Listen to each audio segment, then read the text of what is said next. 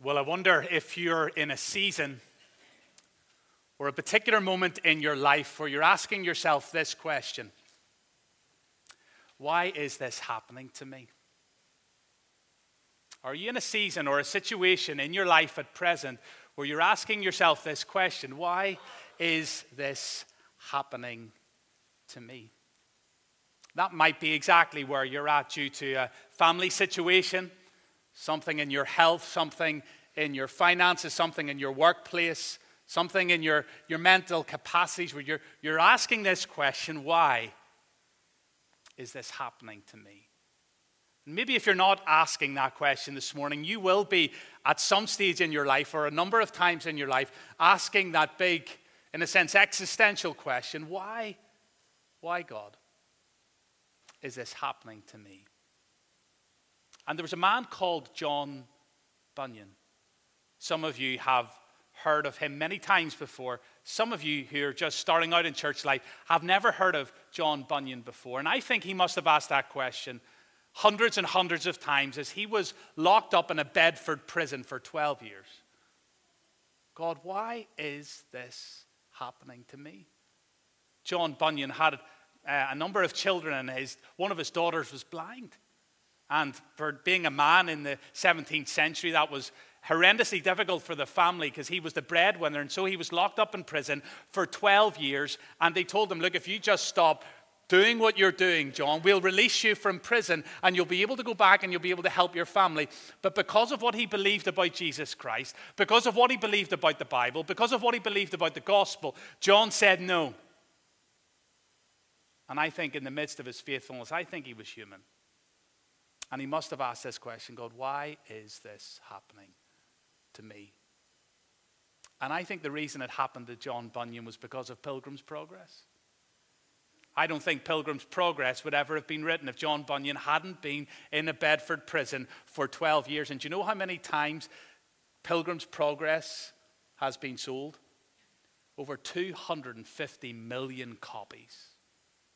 How many people, how many men and women, how many boys and girls over many hundreds of years have responded to the love of Jesus Christ because of what God did through John Bunyan in a prison cell? But he was human. And I think he was asking the question, why did this happen to me? And as we go to Acts chapter 25, we meet the great apostle Paul in Caesarea.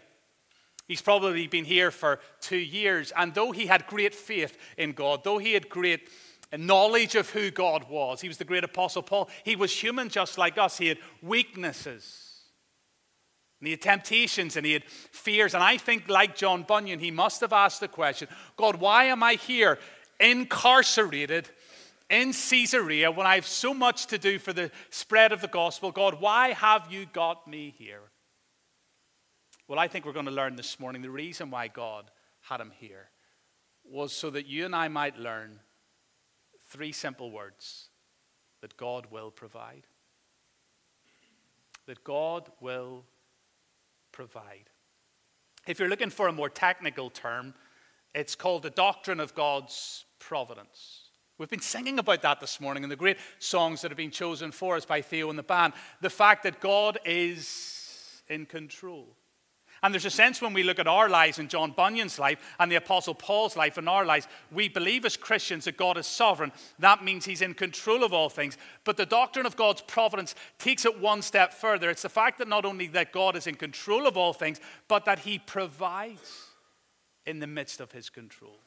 Where we get our word provision, where he gives us what we need, we hear this word providence.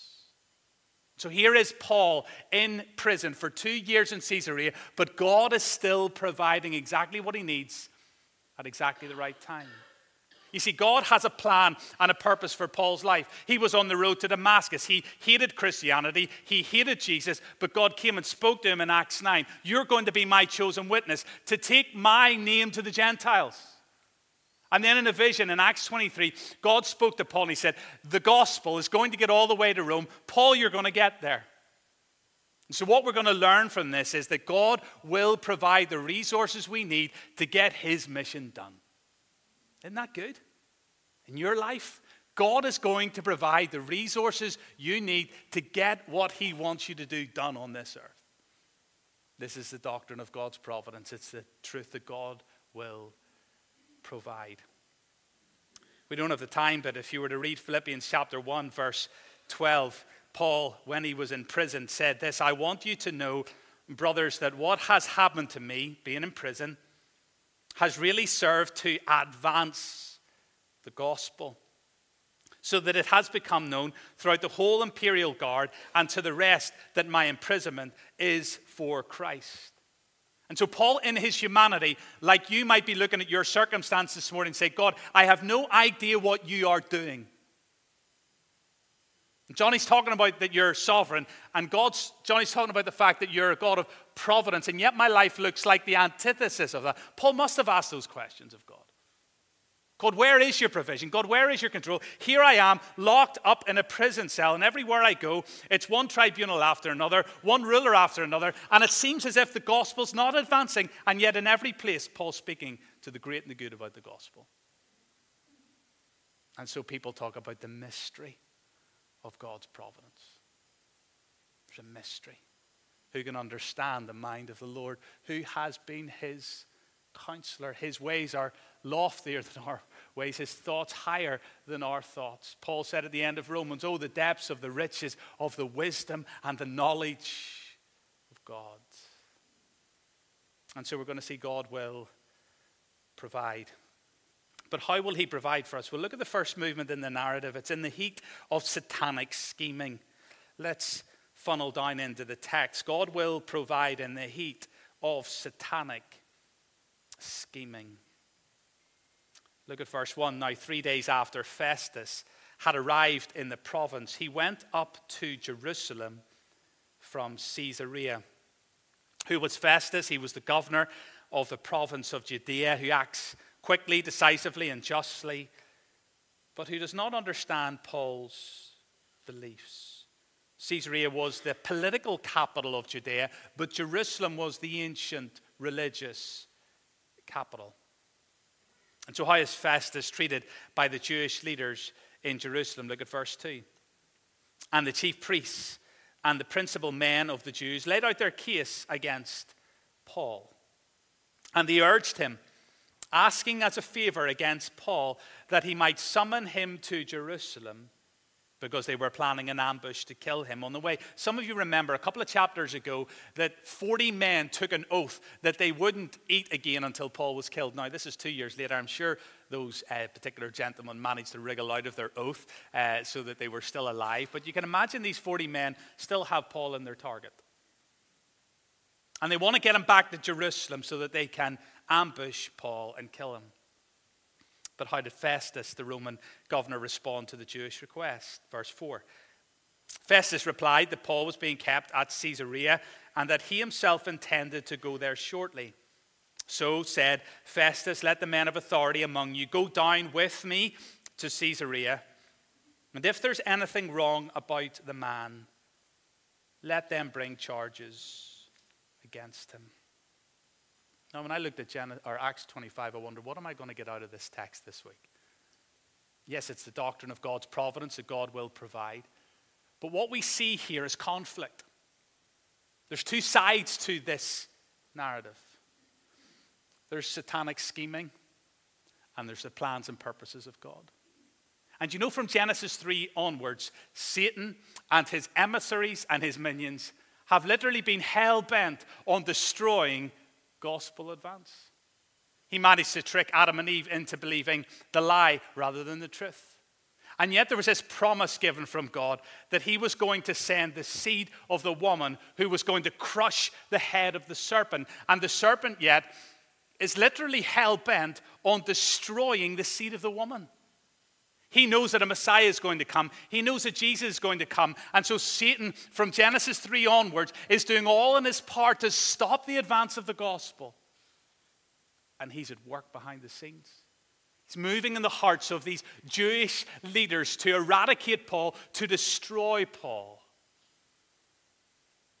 And we face that ourselves today.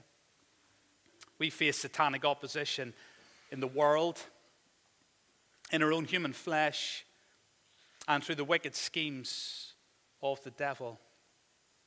Paul, who felt it perhaps more than anybody else apart from the Lord Jesus, summarized this fight. He said in Ephesians 6, verse 10, I'll read it to you. He says, finally, be strong in the Lord and in the strength of his might. Put on the whole armor of God that you may be able to stand against the schemes of the devil. For we do not wrestle against flesh and blood, but against the rulers, against the authorities, against the cosmic powers over this present darkness, against the spiritual forces of evil in the heavenly places. Therefore, the great apostle says, take up the whole armor of God, that you may be able to withstand, not when the evil day comes, but in the evil day. And having done all you can, stand firm. This is our call. We are in a warfare. And humanly, many people will try to pass away many of the things that are happening in this world through human reason and insight. But let me tell you, Christian, you're in a spiritual battle. Genesis 3 onwards, anyone who seeks to follow Christ, anyone who seeks to be a witness for Christ in their family, in their workplace, in their cul-de-sac, in their apartment complex, in their sports club, in their art club, wherever you are, you're in a warfare. Satan wants to derail you in your work, as he does with the Apostle Paul. He's got schemes. He's deceiving those who are seeking to follow the Lord Jesus Christ. But yet God is mightier and stronger than any satanic presence. And one writer says here, when God is not overtly seen in our lives, he is covertly at work. He's not overtly seen in this narrative in Acts 25, but God is covertly at work. You see, for Paul, as he stepped back, he says, here I am in prison for 2 years, and it seems as if nothing is advancing. But from God's perspective, God was setting up for Paul the witnessing opportunities of a lifetime to preach the gospel to the most influential people in Israel and in Rome. God will provide. Even if you feel like you're in the heat of a warfare and a battle against Satan and his cosmic powers, God will provide. But he provides, secondly, in the midst of the fiercest of trials. So let's go deeper into this trial with the Apostle Paul. Look at verses 6 to 12. After he had stayed among them for more than 8 or 10 days. You can only imagine the wining and dining that must have gone on with Festus in Jerusalem. He went down to Caesarea. And the next day he took a seat on the tribunal and ordered Paul to be brought. And this image might help you imagine what the scene was like. When he arrived, the Jews who had come down from Jerusalem stood around Paul, bringing many and serious charges against him that they could not prove. Can you imagine the scene? Paul, who's been locked up in prison for 2 years, no doubt in his humanity at times asking God, why is this happening to me? You promised me in the vision, the Lord Jesus, you came to me and you said the gospel will get to Rome, but my circumstances look as if you're not in control. And these Jewish leaders are now encircled around him like hungry lions ready to devour him. Some of them have taken an oath that they would see Paul dead. Paul's alone, yet he's not alone. As he writes his last letter to young Timothy, he said some of his final words, the Lord stood by me and gave me strength. He's alone, but he's not alone. God's not seen, but yet he's everywhere here.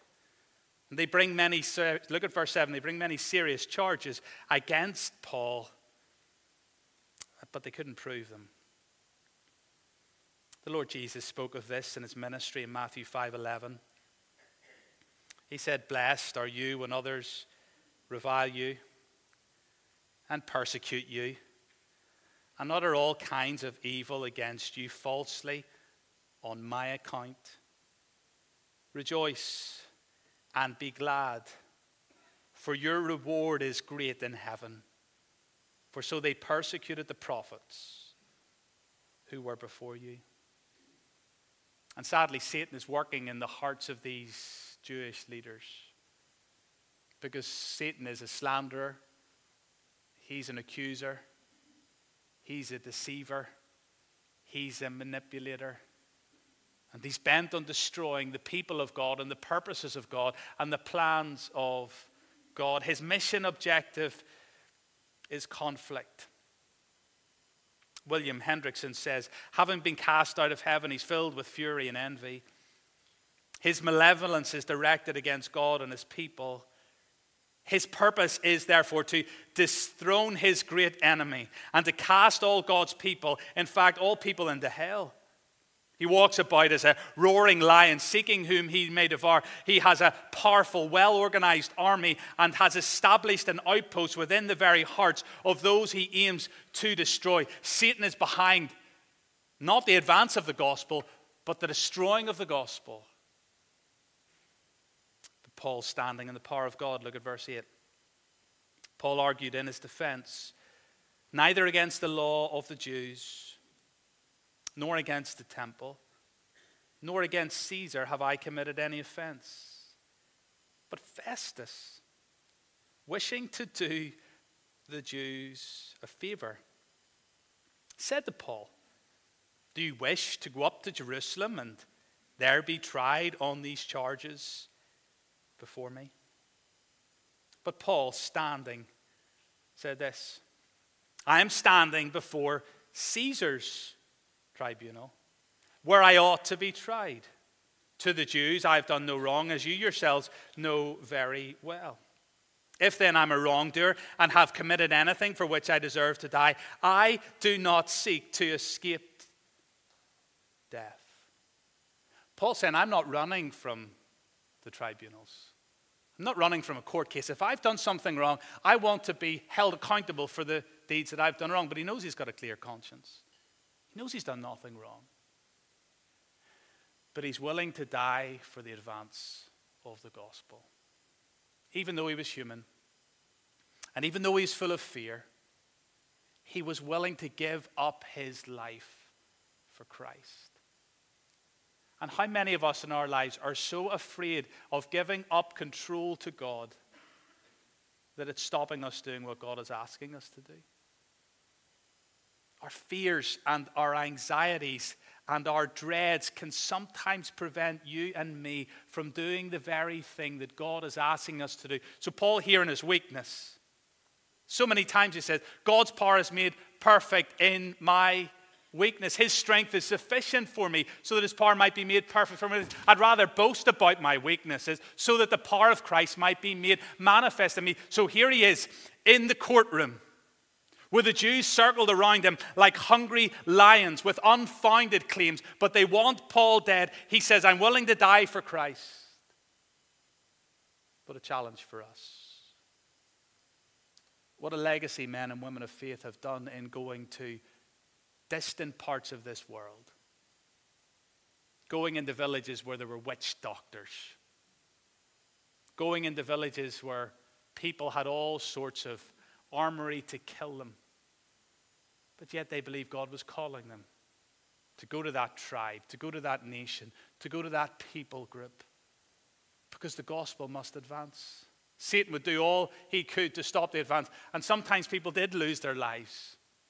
Do you remember Jim Elliot?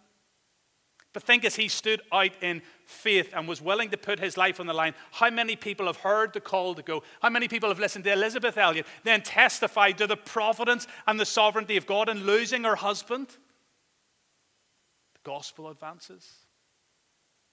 Paul was willing to offer up his life. But verse 11, but if there's nothing to these charges against me, no one can give me up to them. And he said, I appeal to Caesar. The appeal to Caesar was known as a provocatio ad Caesarem. It was a Roman citizen's right to ask for direct judgment by the emperor. It was one of the oldest rights of Roman citizens. And William Larkin said this, God has providentially so ordered the decisions of individuals and nations that embedded in Roman law is an appeal mechanism that can now be employed by his witness. who was born a Roman citizen. But it requires Paul to exercise faith and courage and integrity and shrewdness. God's providing in a courtroom filled with Romans and Jews who wanted to take his life. So what happens next through this human leader, Festus? Verse 12, then Festus, when he had conferred with his council, answered, to Caesar you have appealed, and to Caesar you shall go. What else do we learn here? That God is a promise-keeping God. God's a promise-keeping God. Let me read it to you, as I've already alluded to it. In Acts 23, Paul in the cell, in the middle of the night, we read Acts 23, verse 11. The following night, the Lord stood by Paul and said, take courage, Paul. For as you have testified to the facts about me in Jerusalem, so you must also testify about me in Rome. So as Paul is standing there in Caesarea after 2 years in prison, and these Jewish men are all around him with all these false accusations and charges, wanting to take his life, he knows deep in his heart and in his mind, in the midst of the fear and the anxiety, God is going to get me to Rome. It's a promise-keeping God. And as we said before, though humans walk out on the promises that they may make in our lives, who never walks out in his promises? God. Philippians 1, Paul writing towards the end of his life in a prison cell, for what God starts in us, he's going to what? Complete.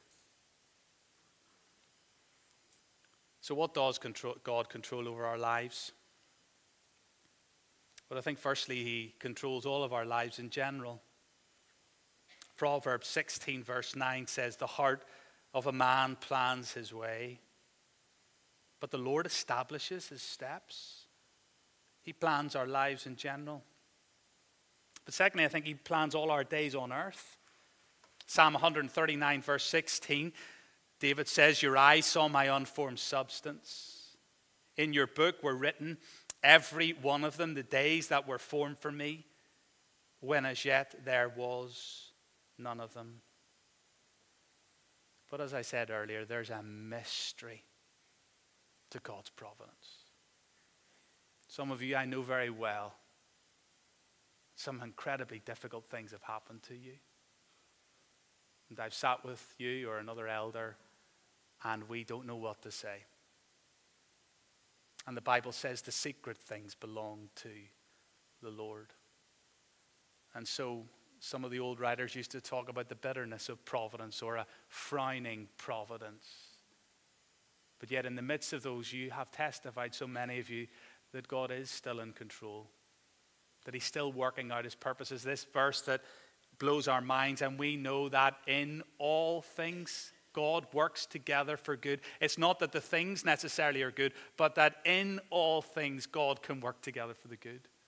Joseph, as he gets to the end of his life, as he looks back to his family turning against him, throwing him into a pit, wanting to kill him, Joseph being in a prison for 20 years, no doubt asking this question, God, why is this happening to me? You appeared to me in a vision.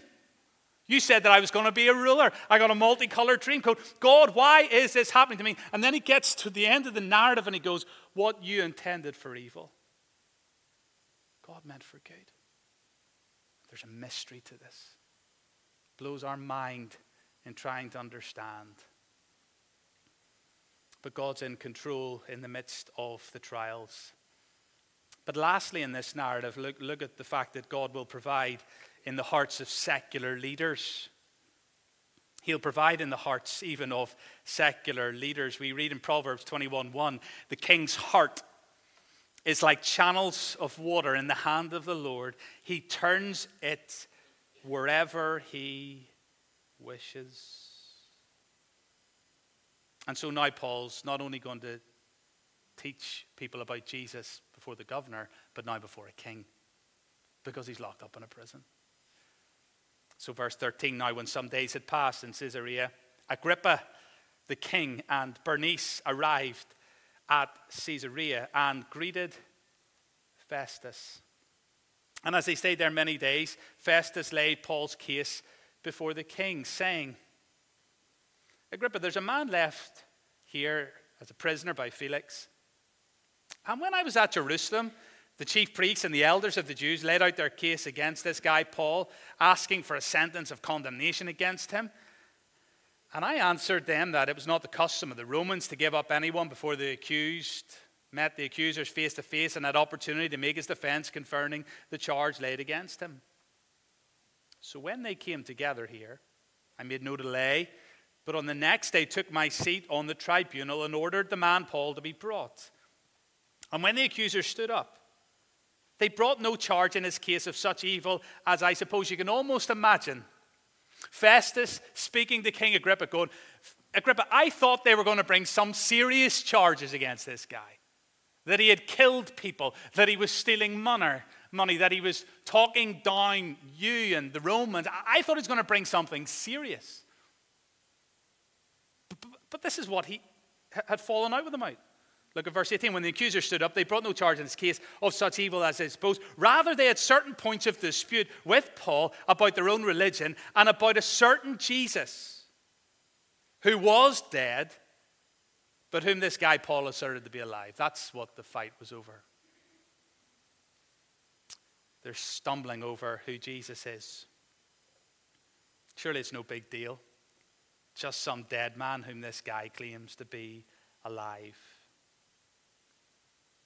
Little did Festus know that the resurrection of Jesus is the biggest deal in the world. Little did he know. If only he knew the words of the Apostle Paul in 1 Corinthians 15:13. But if there is no resurrection of the dead, then not even Christ has been raised. And if Christ has not been raised, then our preaching is in vain, and your faith is in vain. And if Christ has not been raised, your faith is futile, and you're still in your sins. So Festus, don't worry about whether somebody's been killed or not. Don't worry about whether someone's been extorted or not. Festus, focus on the fact, is Jesus Christ the resurrection and the life? And that's why God's got Paul in prison. So that these men might hear. So that these men might know. So verse 20, being at a loss how to investigate these questions, I asked whether he wanted to go to Jerusalem and be tried there regarding them. But when Paul had appealed to be kept in custody for the decision of the emperor, I ordered him to be held until I could send him to Caesar. And then Agrippa said to Festus, I quite like to hear the man myself. This is why Paul's in prison.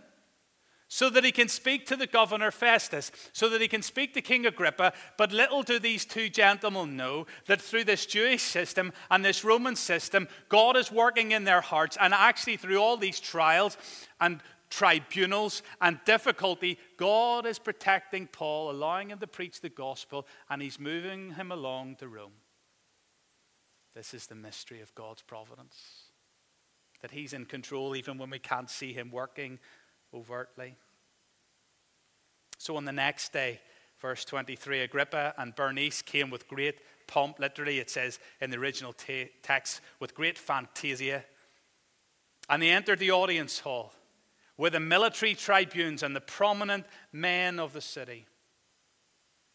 And then at the command of Festus, Paul was brought in. Do you see the earthly human power?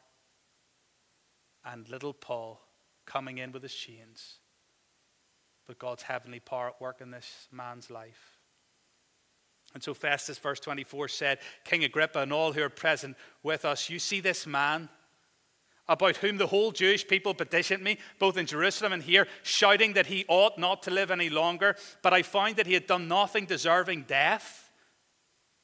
And as he himself appealed to the emperor, I decided to go ahead and send him. But I have nothing definite to write to my Lord about him.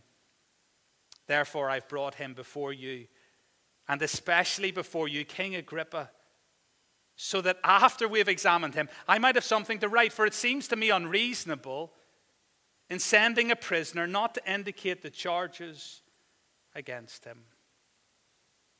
So Agrippa, verse 1 of chapter 26, said to Paul, you have permission to speak for yourself.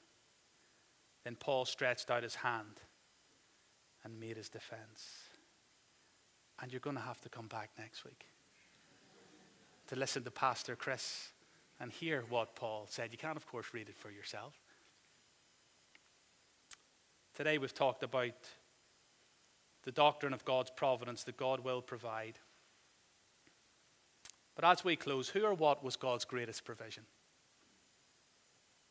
Consider the providence of God, the provision of God in the death of his own Son.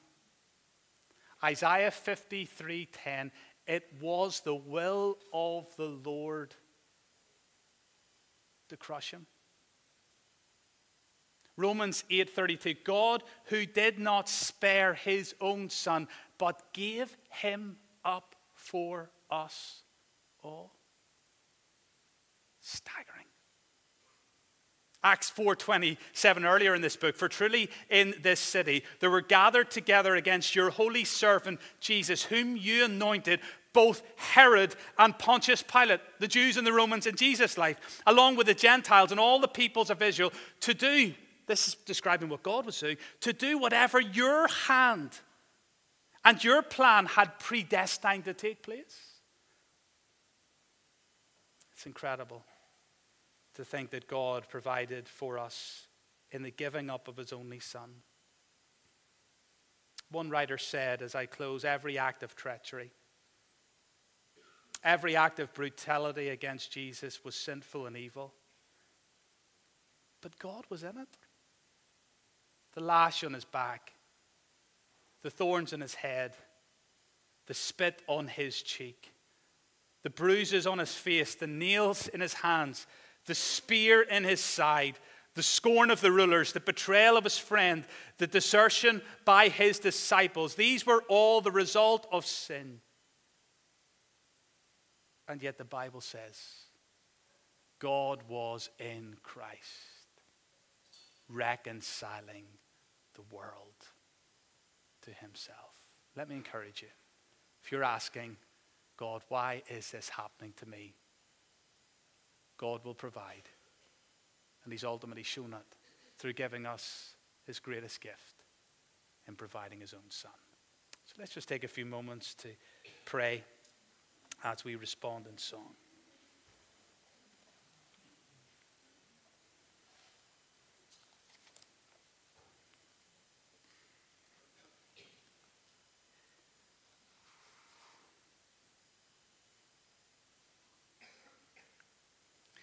Father, when we look at great doctrines of the Bible, it's easier to read about them. It's easier to speak of them. We confess often horrendously difficult to live in the midst of them. And yet, our Father, we thank you that tonight, if we're in Christ, we can put our heads on the pillow in the midst of horrendous circumstances, and where we can't see you overtly at work in our lives. Help us to trust that you are covertly working behind the scenes. We thank you, our Father, that we can see that ultimately in the giving up of your only Son, where the world looked on and the disciples had deserted him, who had tried to stop the plan unfolding. And yet it was your predetermined plan. It was your set purpose from before the foundation of the world that you would provide in giving us your only Son. So, Father, help us when we subjectively don't feel your love or we can't see your love. Help us to look at the objective truth that on the cross you were reconciling the world to yourself. Because we ask this in Jesus' name.